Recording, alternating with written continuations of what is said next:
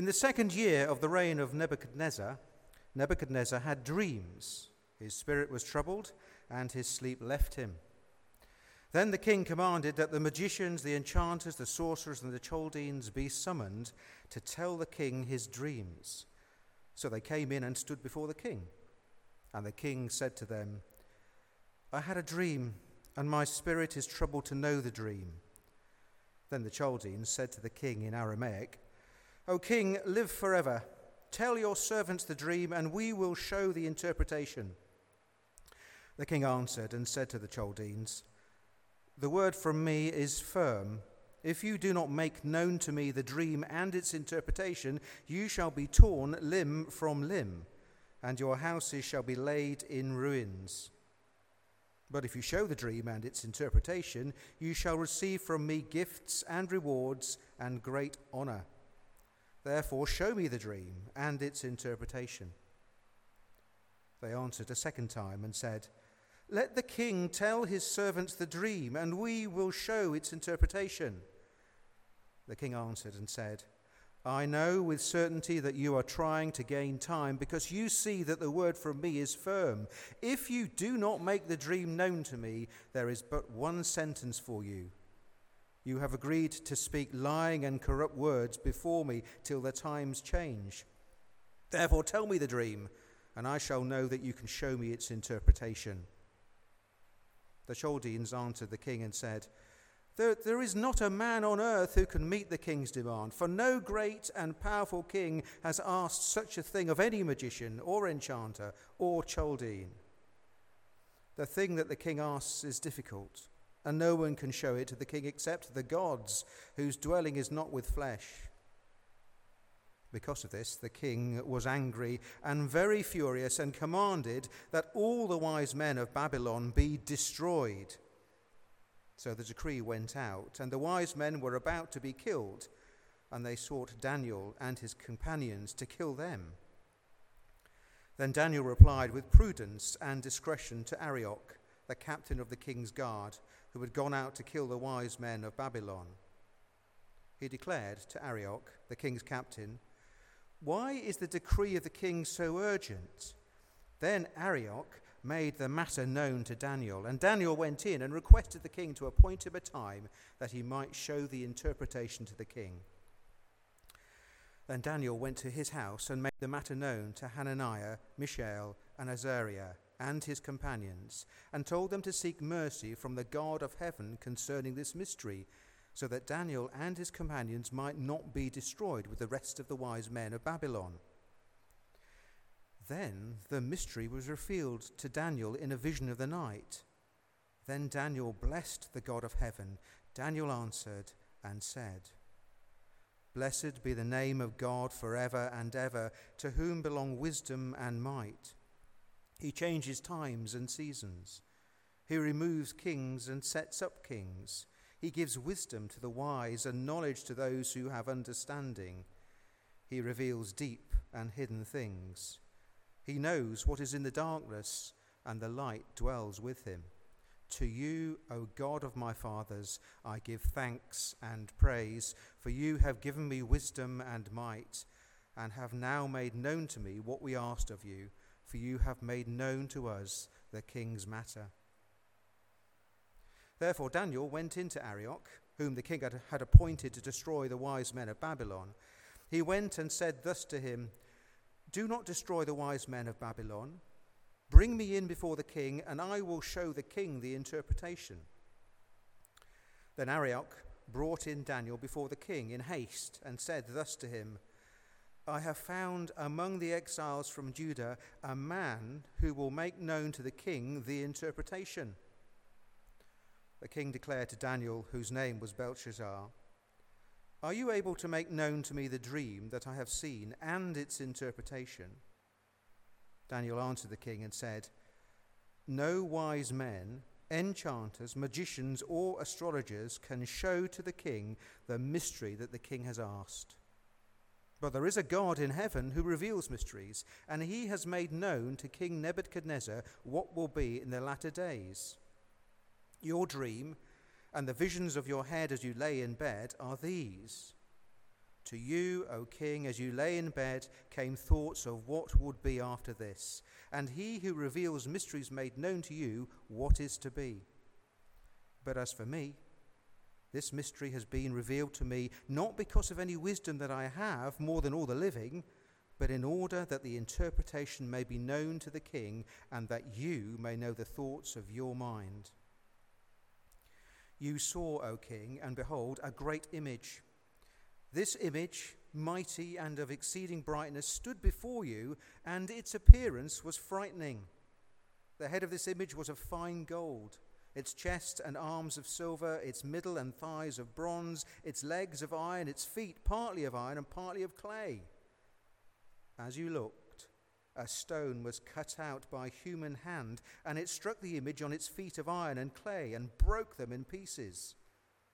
Then the iron, the clay, the bronze, the silver, and the gold, all together were broken in pieces and became like the chaff of the summer threshing floors, and the wind carried them away, so that not a trace of them could be found. But the stone that struck the image became a great mountain and filled the whole earth. This was the dream. Now we will tell the king its interpretation. You, O king, the King of kings, to whom the God of heaven has given the kingdom, the power and the might and the glory, and into whose hand he has given, wherever they dwell, the children of man, the beasts of the field, and the birds of the heaven, making you rule over them all. You are the head of gold. Another kingdom inferior to you shall arise after you, and yet a third kingdom of bronze, which shall rule over all the earth. And there shall be a fourth kingdom, strong as iron, because iron breaks to pieces and shatters all things. And like iron that crushes, it shall break and crush all these. And as you saw the feet and toes, partly of potter's clay and partly of iron, it shall be a divided kingdom. But some of the firmness of iron shall be in it, just as you saw iron mixed with the soft clay. And as the toes of the feet were partly iron and partly clay, so the kingdom shall be partly strong and partly brittle. As you saw the iron mixed with soft clay, so they will mix with one another in marriage. But they will not hold together, just as iron does not mix with clay. And in the days of those kings, the God of heaven will set up a kingdom that shall never be destroyed, nor shall the kingdom be left to other people. It shall break in pieces all these kingdoms and bring them to an end, and it shall stand forever. Just as you saw that a stone was cut from a mountain by no human hand, and that it broke in pieces the iron, the bronze, the clay, the silver, and the gold. A great God has made known to the king what shall be after this. The dream is certain, and its interpretation sure. Then King Nebuchadnezzar fell upon his face and paid homage to Daniel and commanded that an offering and incense be offered up to him. The king answered and said to Daniel, "Truly, your God is God of gods and Lord of kings and a revealer of mysteries, for you have been able to reveal this mystery." Then the king gave Daniel high honors and many great gifts, and made him ruler over the whole province of Babylon and chief prefect over all the wise men of Babylon. Daniel made a request of the king, and he appointed Shadrach, Meshach, and Abednego over the affairs of the province of Babylon. But Daniel remained at the king's court. Done. Good. Good morning, everybody. Please keep that bit of the Bible open. There's an order, a list of headlines on the back of the service sheet. You can follow where we're going in the sermon, and space there to make notes if you find that helpful. With our Bibles open in front of us, let's pray. Lord God, you are the one who reveals mysteries. We wouldn't know anything of any real significance apart from that truth, that you reveal things to us that we need to know and we don't otherwise know. Please would you do that again for us this morning. Please reveal yourself to us, reveal truth to us as we look at this bit of the Bible together. In Jesus' name, amen. So last week we were thinking about the book of Daniel as a tale of two cities. The two cities were Jerusalem and Babylon. And you'll remember the storyline is that Jerusalem has been taken into Babylon. The southern half of the kingdom of Israel, centered on its capital city of Jerusalem, has been captured by the big bad bully, Babylon, who's taken them into exile. The land's been invaded.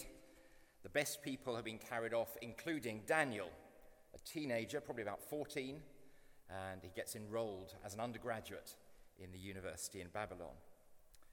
Later, all the people will end up deported. The city will be destroyed.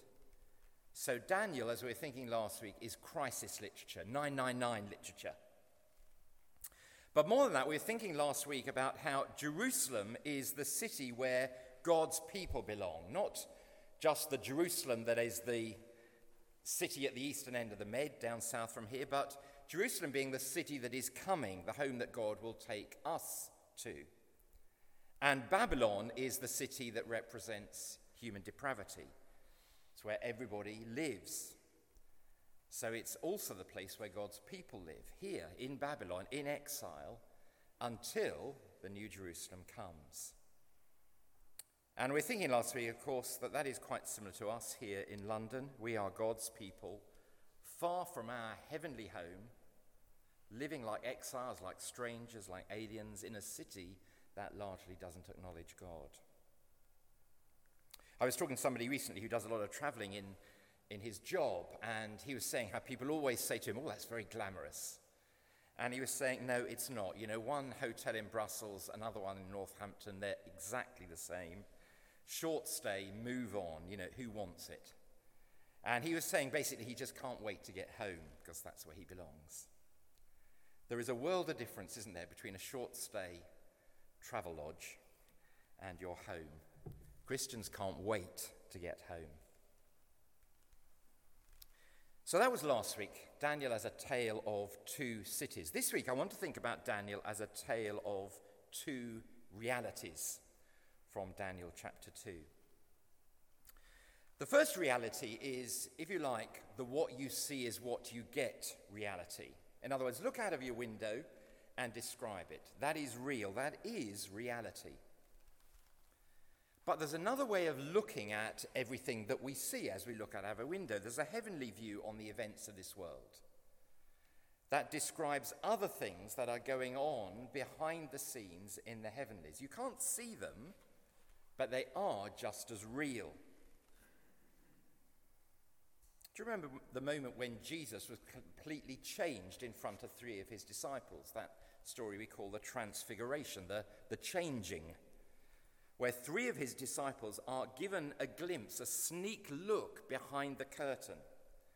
And they get to see Jesus in all, as he really is, in all his awesome, amazing majesty. And he is not like the Wizard of Oz, some wimpy anticlimax, but wonderful and glorious. You couldn't see that gloriousness of Jesus, not normally, just by looking at him all the time you lived alongside him, not unless somebody revealed it to you.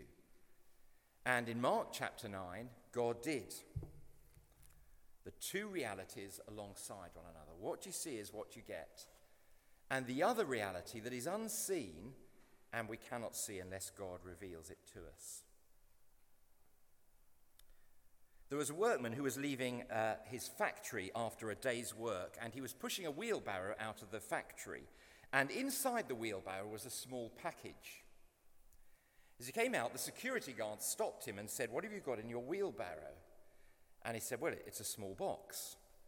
And the security guard said, "Well, I can see that, but what have you got inside it?"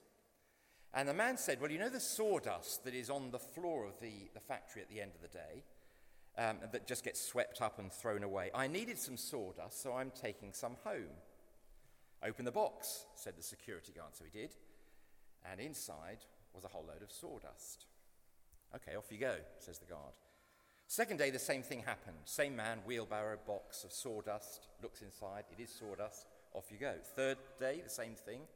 And the fourth day. So on the fifth day, he's pushing the wheelbarrow out. The security guard stops him and says, "Oh, it's you again. What have you got in your wheelbarrow?" And the man says, "It's exactly the same as the other 4 days." Well, open up the box. Inside the box is a whole load of sawdust. So the security guard says, "Look, I've got this feeling that you're stealing something. You're trying to pull a fast one on me. Why don't you tell me what it is that you're stealing, and I promise I won't report you." "All right," the man says, "I will. I'm stealing wheelbarrows."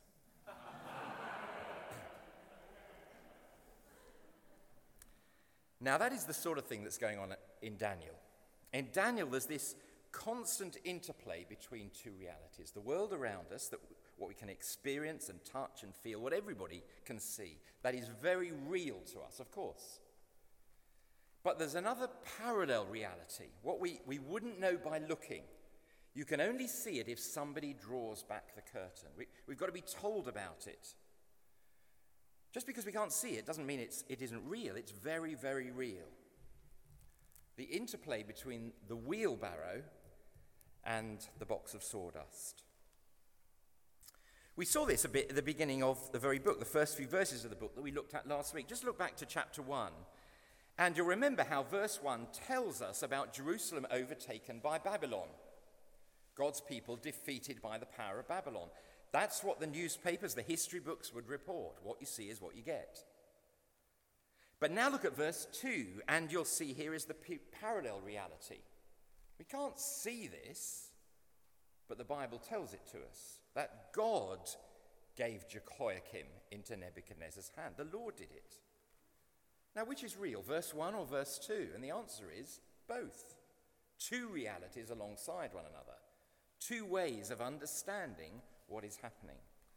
Both what you see is what you get reality, and what we only know because God tells us, a glimpse behind the curtain. And all the way through Daniel, that's what all the dreams are about. They are God revealing stuff, revealing things to his people. What you can't see, you wouldn't know, but is genuine, and God lets the individual, the people, know. So all the weird stuff is doing later in the book. I don't know if you read on in Daniel, but there's monsters and battles and winning and losing, and that too is God revealing to his people another reality that they can't see, we couldn't see. It's very, very real, and we need to know it. So a simple question: who understands history? And the answer of the Bible is, it's the person who can hold these two realities together. What we see here and now, and what God tells us about the things we see. So Simon Schama, for example, a very clever man, a historian, social observer, a commentator of some note. David Starkey, a very rude man, but a clever historian. But neither of them, non-Christian as they are, understand history.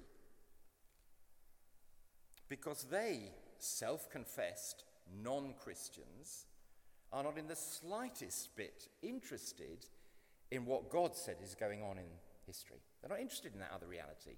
All they talk about is that what you see is what you get world. They're trying to look at history out of one eye. They're trying to decipher it without knowing the code. They're seeing it upside down and inside out. It's kind of depressing for them, isn't it? They've given their whole life to history, and they know less about it than the ordinary bog-standard Christian. God's people live in the world we can see, holding firm to the reality of the world we can't see. Now, all of that is a long introduction to chapter 2 and the passage that we're going to look at today. So let's turn to chapter 2, and here is my first headline, that this then is a chapter about the God who reveals. Daniel, remember, is one of this elite group of exiles taken to be part of Nebuchadnezzar's reprogramming, enrolled in his university, and all things Babylonian are imposed upon him. Food, religion, education, social life, career, everything is Babylonian. There is a dream that is unexplained and leaves the king, we're told in verse 1, with a troubled spirit. Do you know if you have dreams like that, do you? Where you You know, you wake up in the morning, you can't remember what happened, but you remember the fear or the emotion that went with it. You can't remember why you feel sickened or afraid. You just know you've still got the feeling with you. That's the kind of situation. And verse 2, Nebuchadnezzar calls in all his dream experts, and he's got quite a few to call on. Come and explain my dream. So, of course, they say in verse 3, what's the dream? Aha, he says, you're not catching me out that quickly, I'm not going to tell you. And we don't know if it is that he just didn't remember it and couldn't tell them, or maybe it is he's just very mean. We don't know. But he does say, if you can tell me, there will be great honor, and if you can't tell me, you'll be torn limb from limb. And it emerges as Daniel goes on that Nebuchadnezzar's got a big thing about tearing people limb from limb. It's kind of his standard being nasty phrase. And then we get to verse 11, which is the very big point, where they say, look, nobody can do this. Nobody can reveal mysteries except the gods, verse 11.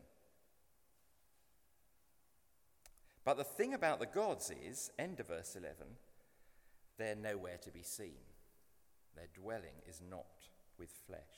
What a revealing statement that is. It's the utter desperation of idolatry, isn't it? Of the non-Christian worldview. Of the religious but not Christian worldview. You know, if you remove the God who speaks, you are just left with silence.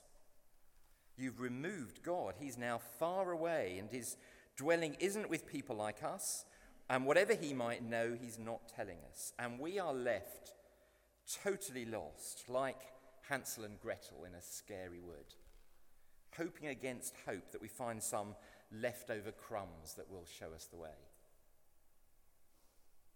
Well, at this, verse 12, Nebuchadnezzar loses his cool. Right, he says, verse 12, in his best Basil Fawlty voice. Right, that's it. Death to the wise men. They can't reveal the mystery. And of course, Daniel is one of this group of people called the wise men. So his life is endangered as well. Verse 17. So Daniel went to his house and made the matter known to his 3 friends. He told them to seek mercy from the God of heaven concerning this mystery, so that Daniel and his companions might not be destroyed with the rest of the wise men of Babylon. And then the mystery was revealed to Daniel in a vision of the night. It is so simple, isn't it? I wish I could make sense of stuff. So I asked God, simply prayed to him, and verse 19, the mystery is revealed. Here is the answer to the hopelessness of verse 11, isn't it? Nobody can show it to the king. I'm sorry, there's nobody who can help you. Certainly not the faraway, silent, useless gods. Oh yes, the God of heaven can. He's not far away, but he's speaking and revealing and being very merciful. Just ask him, he'll tell you.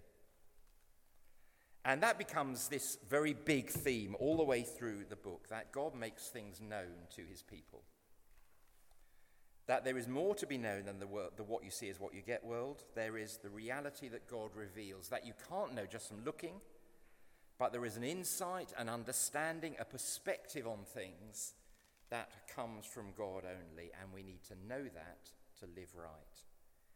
He reveals things. Far away from the homeland, here in pagan Babylon, God still speaks. And because he speaks, lives are saved, because Daniel won't now die. Life makes sense. So second half of verse 19 onwards, praise to God because he can and does reveal a mystery. In other words, he reveals what the dream was and what it means. It was death to the wise men because they couldn't. Now it is praise to the God of heaven because he does. So then Daniel gets shown into the king, and he has a conversation with Nebuchadnezzar, and the king asks in verse 26, are you able to make known to me? And Nebuchadnezzar says, no, sorry, I can't. But there is a God who does. And finally, only now in verse 31 do we get to the dream. It's quite an astonishing chapter, isn't it? Did you think that as Clive was reading it? What is the dream? What is the dream? We don't get to it to verse 31. And finally, we now listen in to what God reveals. And the first thing is that kingdoms come and go. So it's this weird dream of a great image, a statue, that is made up of these various layers of material. There's a head of gold, chest of silver, thighs of brass, legs of iron, feet of iron and clay. And this represents one kingdom following another, and generally the sequence is interpreted to be Babylon, Persia, Greece, Rome, then divided nations, although there's a bit of debate about the identity of the fifth one. But the point of this is that what this is telling Nebuchadnezzar, and for that matter, not only Nebuchadnezzar, but everybody who reads this, including us, everybody who is listening to God as he reveals this to the king, here is Nebuchadnezzar being allowed contact with the controller of history. He's being allowed to see the heavenly view of reality.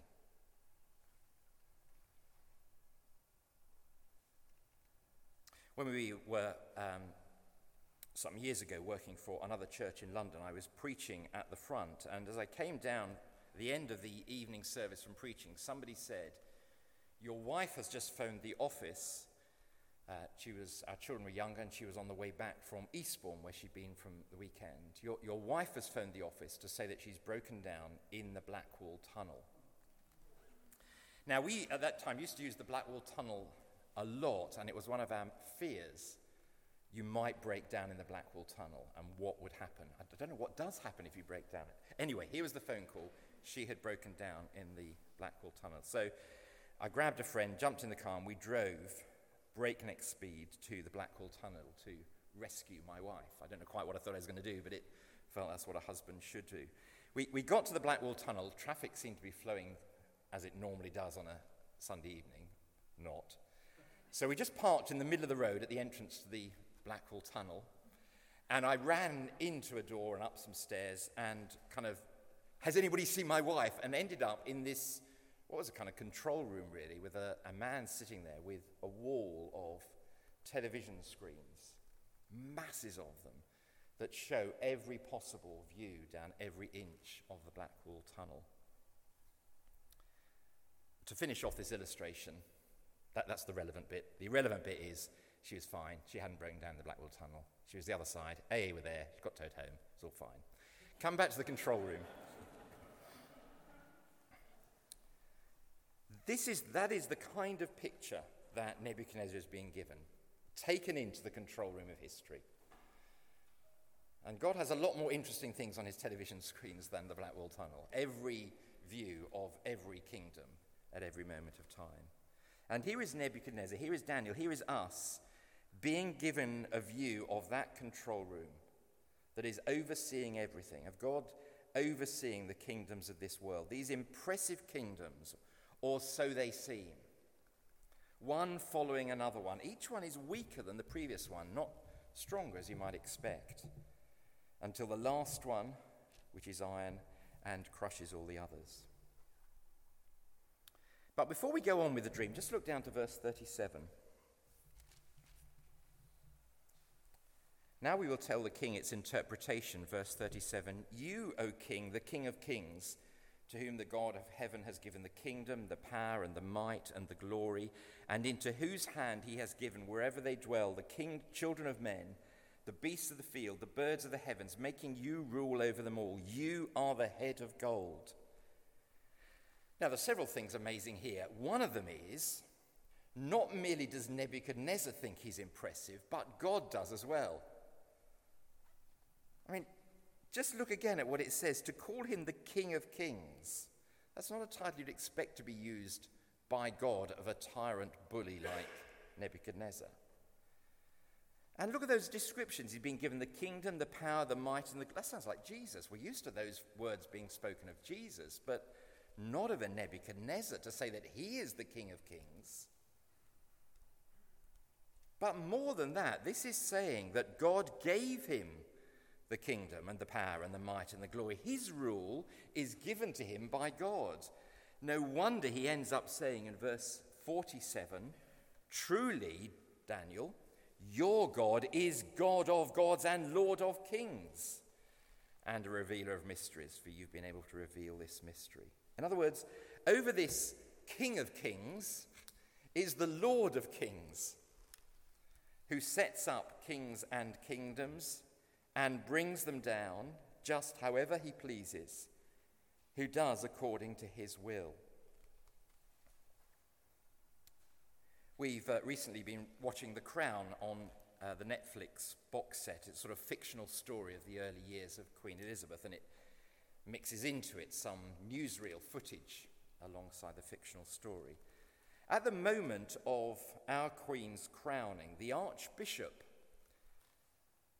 brings the crown to put it on her head, and he prays this: "Bless, we beseech thee, and sanctify this thy servant our Queen, as thou dost this day set a crown of pure gold upon her head." Do you see what he's saying? As he puts it on, he says, you, God, are the one who is setting the crown of pure gold on her head. It's God who puts the crown on the head of the monarch. Now, you may or may not like the monarchy, but you've got to admire the theology. That is right. This anti-God pagan King Nebuchadnezzar wasn't outside the rule of God. God was still on the throne. The world in which we live is a sequence of kingdoms that come one after another. A government comes, a government goes. Sometimes the kingdoms are very strong. Just consider the might of Babylon, the might of the Persian Empire that followed it. They set themselves against God and his people. And these states are powerful. Chapter 3 tells us that the state has got fire. Chapter 6 tells us that the state has got teeth, lion's teeth. These flames, these teeth are set to consume the faithful. And God's people, like a Daniel and his mates, will stand in front of this roar, the roar of this monster anti-God state that is firmly set to persecute the Christian. But God sets up kings, and God removes kings. I mean, just look back to those verses that we were reading in the prayer time. Look at verse 21. I mean, my goodness, he even changes times and seasons, the clock, the ebb and flow of politics. He is the Lord of kings. And that's just as true of our 91-year-old Queen and Donald Trump and so-called Islamic State and their leaders. Yet, even with them, all kings rule under him. All power in this world is a delegated power from him. However king of kings-ish they become, they are under the authority of the Lord of kings. He's the one who gives them their position. And these kingdoms come and go by the determination, the decision, at the arbitrary whim of the one true God, by his fiat. But now look what comes after this sequence, and look where the sequence ends. Verse 34. As you looked, a stone was cut out by no human hand, and it struck the image on its feet of iron and clay and broke them in pieces. Then the iron, the clay, the bronze, the silver, and the gold all together were broken in pieces and became like the chaff of the summer threshing floors. And the wind carried them away, so that not a trace of them could be found. But the stone that struck the image became a great mountain and filled the whole earth. God reveals to Nebuchadnezzar, to Daniel, to us, that he will set up his forever kingdom. This is the picture here, a subsequent kingdom, a forever and ever kingdom that will end all other kingdoms, break them up, and then itself stand forever. Look at verse 44 where it's explained. In those days of the kings, the God of heaven will set up a kingdom that shall never be destroyed, nor shall the kingdom be left to another.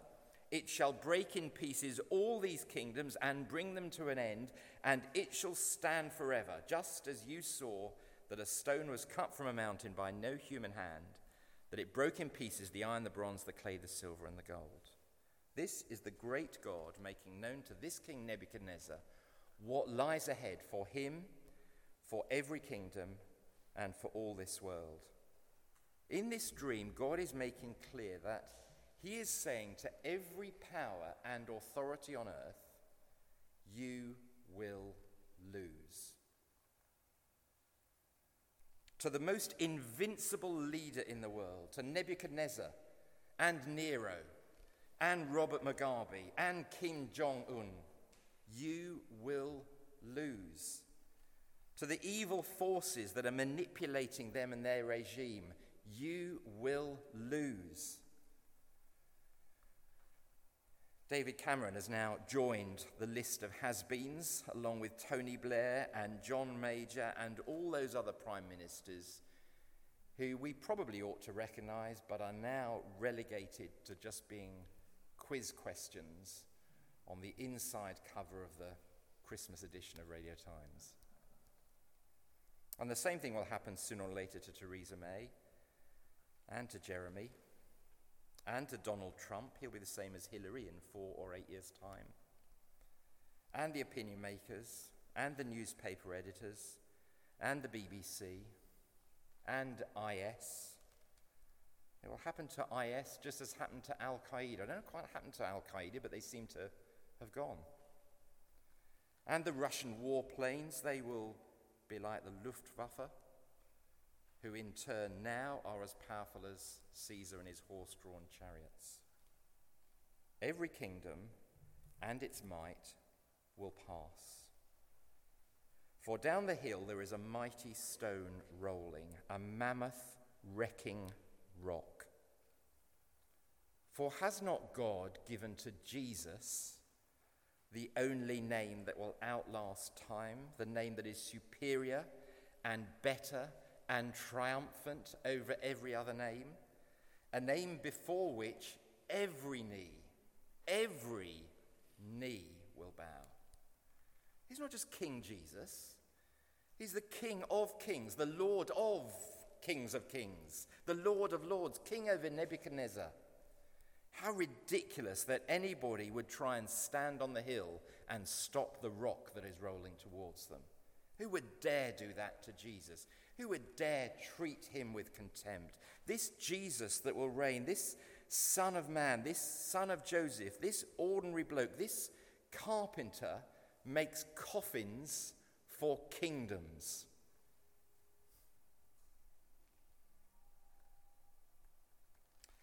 For the future that we know, that God has made plain to us and the Bible explains again and again, so we can hardly miss it, the future is the open secret that is now open for everybody to know. The future is not orange. And of course, half the people in this room don't even recognize that slogan. There's another empire that's come and gone. The future is a throne on which Jesus is seated. And whatever tomorrow may bring, whatever our horoscope may dangle in front of us, the truth is that all the kingdoms of this world, however monstrous they may be, all peoples and nations and languages should serve him. For to him has been given an everlasting dominion that will not pass away, and glory, and a kingdom that shall not be destroyed. To him be praise and glory forever.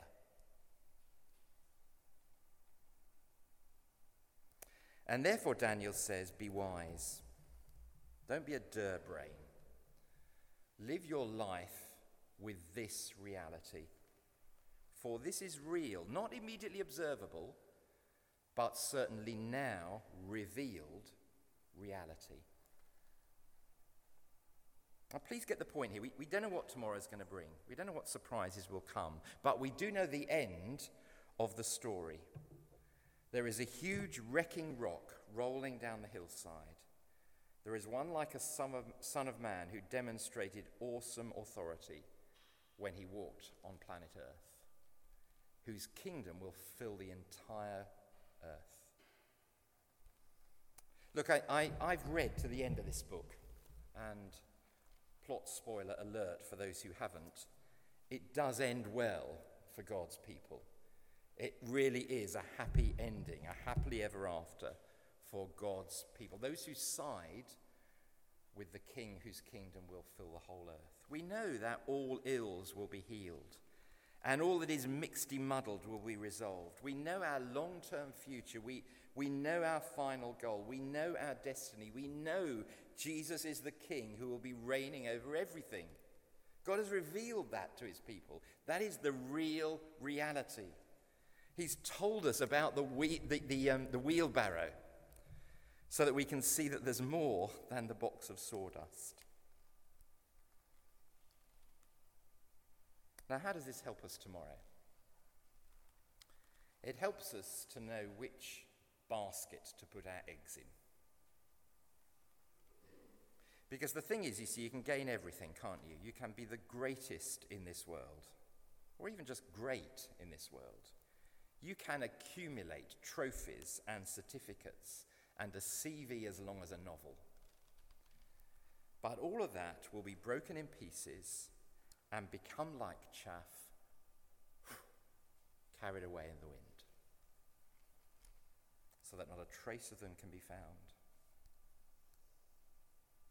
Understanding this, believing this reality is real, it enables us to do what we saw last week in chapter 1, doesn't it? To say no to food from the king's table.